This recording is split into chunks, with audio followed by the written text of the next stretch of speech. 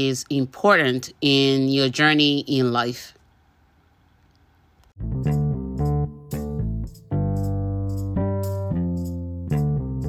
Another episode of Love, Sex, Lies, and Reality Talks. Today I'm talking about self-love versus self-care. I think a lot of us mix the two together and don't really understand what they are in entirety and honesty. And knowing the difference between self-care and self-love can really help you along your journey in life. Let's begin with self-care. Self-care really focuses on the external. It's about personal hygiene. It's about personal upkeep. It's about taking care of your body, making yourself look good, dressing up, and all that stuff. And it sometimes can be a concealer for self-love when we try to mask it and make it look like we do love ourselves while we're focusing on self-care. Self-care is part of normal, everyday, today living, and it's also essential because it really shows how much you present yourself, how much you carry yourself, and it sometimes would add to your self-esteem and courage. But the real source of self-esteem and courage comes with self-love, knowing yourself for who you truly are, knowing yourself for who you were really created to be and become, and really understanding your inner core, your strengths, your weaknesses, and embracing your true self for who you are, not trying to use self-care to camouflage self-love. So having said that, let me dive into self-love. What is self-love really? It's the ability to look at yourself from within and understand that you are enough. You were created whole. You're complete. You don't need anyone to complete you. You only need someone who will be a complement to who you are, your true self.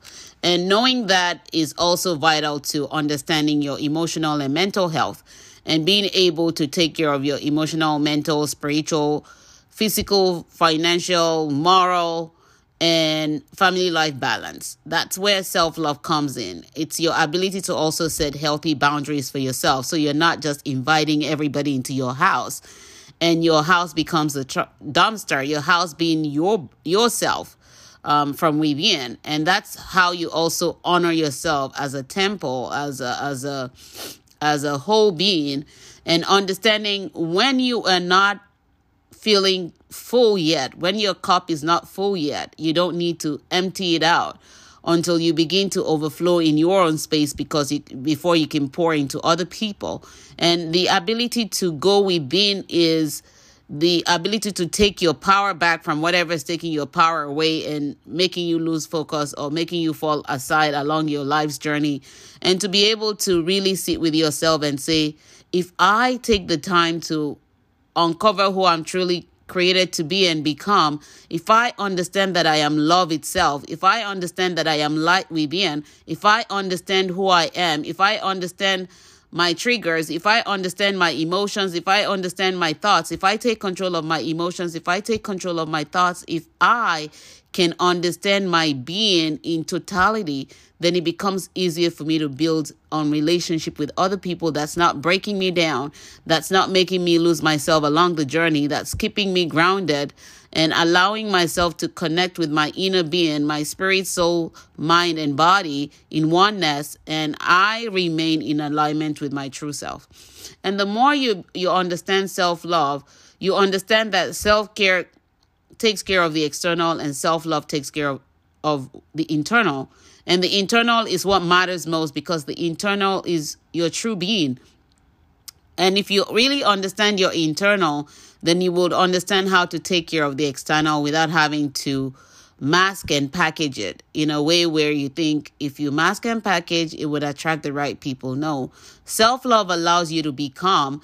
And as long as you're becoming, what you realize is you will begin to attract the people that are also becoming in their own space, the people that are also understanding that they are born with and in love, and the people that are really being true to themselves, to yourself.